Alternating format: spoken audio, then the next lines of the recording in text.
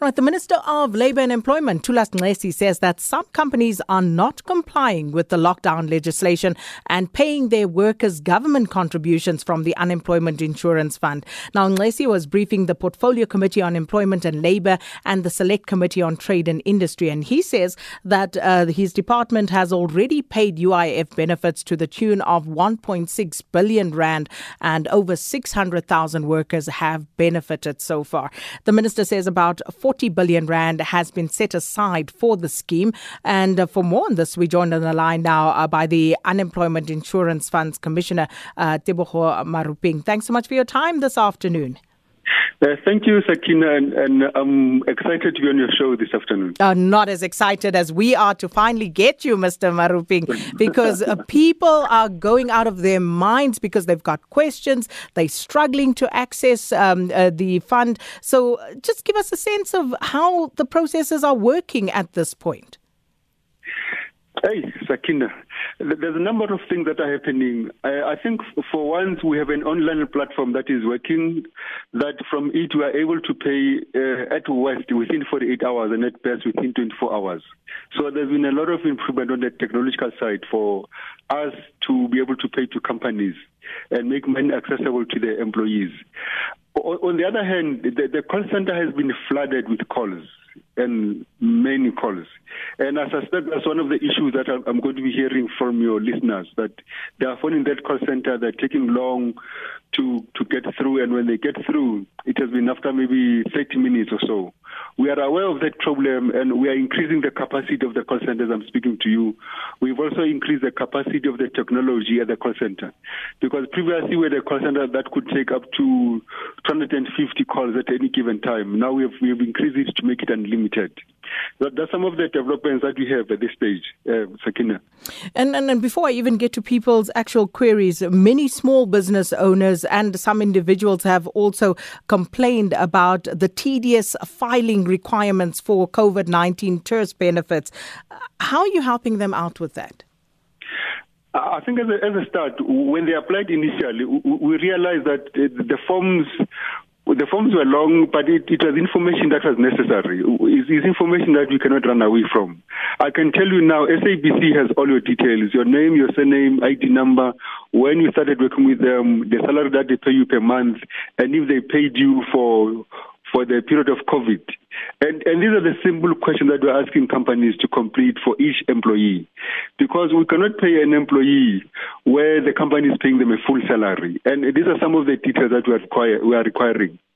But we've simplified that process with our online platform, such that information can be submitted, and we also walk you through the process of creating a CSV file. But all of this, Sakina, if we don't get this information in the format that we're asking for, it becomes difficult for us to pay you within 24 hours. And that's what we're driving towards, that give us that info, and once you have it, you'll have your money within 24 hours, later, earliest, and within 48 hours at worst. All right. I think let's get to people's specific questions now, Mr. Maruping, if you will. Let's start with this one here from Asia, who says, if employers claimed and don't notify truthfully to their workers, how do we know our UIF number or company registration numbers, etc.? Yes, we are looking at that. What we are going to be doing over this weekend, we are going to publish all the companies that we've approved and paid, so that people can go on the Department of Employment and Labour website. They'll see all the companies that we've paid. It will be easier for them to see that their company has been paid. And then there has also been a complaint, or several I've seen over the past few weeks, where people are saying that they should be receiving payouts from the UIF, and this predates the COVID lockdown, and they were struggling now to receive their payments. Are you aware of this, and what sort of inroads have you made? Thanks, Sakina, for that question. We are aware of that situation. We've taken a decision that all the people who had applied for UIF and the claim was approved, that for the month of April, we are going to process their payment. And we've given ourselves the next 4 days to run through all of them and pay them without them coming to our offices or phoning us. And then just looking at a few others as well, as I run through here, with regard to that's a SASSA one, so let me run past that one. Let me ask you a question of my own whilst we search through our messages for UIF questions, Commissioner. So with regard to SA Express, for example, and we know that they have applied to the UIF COVID-19 relief scheme to enable the airline to pay March salaries. But what is the latest with regard to the application and UIF in that regard? I've been in engagement with the management of SA Express and the whole SAA group. They fall within the ambit of the COVID process, and we are processing their claim. I think we may have paid them already. On Sunday, I think we've paid SA Express, and I think in the next 2 days we'll be paying the other bit of SA Technical and SA South African Airways itself. But what I need to caution, we're only paying for the lockdown period, which only includes the 2 days in March and the rest of the month of April. And then just one other question that I had from my side as well, because this was one of the suggestions that the DA had put forward, that SARS, the South African Revenue System, should assist the UIF if their systems weren't able to cope. So what is this current status? Are you engaging, because you said you are trying to find solutions here to actually deal with the high volumes of claims that you're receiving? Yeah, we are in engagement with the SARS Commissioner, Edward Kieswetter. In fact, yesterday he wrote to us to confirm the areas that SARS will be able to help us with. And we've sent them the requirements of the areas, especially for payments, for data verification. But in particular, SARS has about 400,000 employers where they can help us to ease out and maybe simplify the payments for those employers. It's a necessary relationship between the parties that already exists on other fronts because they collect on our behalf in any event. And we're just extending that relationship to help us with the payments.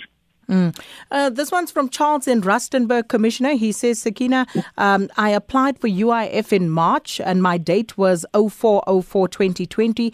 But until today, nothing from UIF and nowhere that I can go. But taking this corona relief, not all applicants are qualify for that. This means we're not affected. So I'm really stranded. That's from Charles in Rustenburg. So what happens in that instance, Commissioner? Charles doesn't need to worry anymore. He'll fall into the group of people that will process in the next 4 days. They don't have to come to offices. If you've applied before and approved, we are going to process all those continuation forms and pay through. All right. Charles, hope you heard that. This one says, Sakina, not good in English. I'm Brahma in Limpopo. It's okay, Brahma. I will put this question to the Commissioner. So Brahma is saying, if he's worked for a company for 6 years and then got fired in 2016, and then he got another job and he had to leave because of illness, he was unable to claim during that time because he was ill. Does he now qualify to claim UIF? I think what is important with Rama's situation is whether the 12 months has lapsed for him to apply. I hope it hasn't. But if the 12 months has lapsed, because you're supposed to apply within 12 months of either losing your jobs or being exposed to illness, he can just write an affidavit and the doctor confirms that for a certain period he was not able to leave the house or was not able to move. And based on that, the appeal committee will look at this case and will look at it and possibly approve it. Commissioner, the next one here says UIF, what if the company didn't apply for its employees, but the employees are paying UIF? Yeah, that question, we are really trying to get the companies to apply. To an extent, Sakina, the minister last week issued a directive compelling companies to apply on behalf of their employees. But we're also aware that some companies may not apply in any event. And that's why online we've set up a separate portal for employees to apply for COVID-19. if they just go on our online platform, there's an option for employees to apply. It's a free services. Vodacom has given us a 0-rated online platform, so it will not cost them their data or their airtime. So they can apply online if that's the situation. I think you've answered this, but for Morris's sake, Morris says, my UIF credits or payments will end in May. Will they automatically then continue as COVID-19 relief?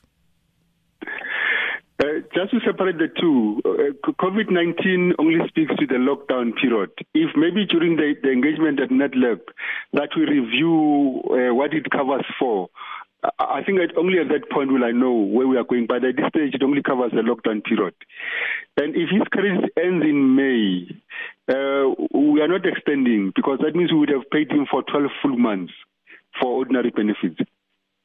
Right. And I'm just looking here as quickly as I can, Commissioner, to see if I can find any more questions. I believe we do have some voice notes as well. I'm not sure how many of those speak to the UIF situation because that's actually what I want to take now. And this one says contract ended 31st March 2020 and the employer won't apply for us and we are stuck. That's from Joshua in Togoza. So what sort of relief would there be for someone like Joshua, Commissioner?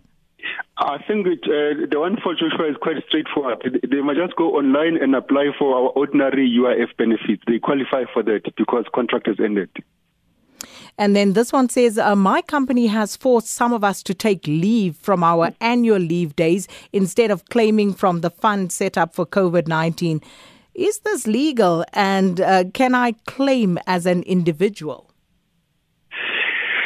Whether it's legal or not, it's another matter, Sakina. Companies have a number of rights, and one of them is to exercise what kind of leave they give to employees, and leave is one of those options. And we are saying to companies, please don't exercise that right. Put it aside, suspend it for now, and apply for your employees so that they can enjoy this COVID-19 that UIF has made available. And as I said earlier, if the company is not willing, which we are not encouraging, beneficiaries can go online and select the employee option of COVID-19 and apply on their own. All right. And I think that for now, and I apologize if I've missed anybody's question on this, we are going to not abuse you so that we can always have you back, Commissioner Maruping.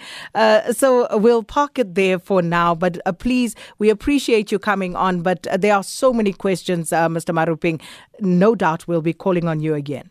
I'll appreciate that, Sakina. All right. Thank you so much. That was the Unemployment Insurance Fund Commissioner, Tebogo Maruping. And we will, as you send those queries to us, our job here right now is to try and bring some answers and some relief as far as we can for you. So that was the UIF Commissioner. And if you have more queries, especially after he said now that there will be 4 days for some of those categories where they will finalize payment, let us know, Charles and others, whether you have been paid, and then we will also follow up on that.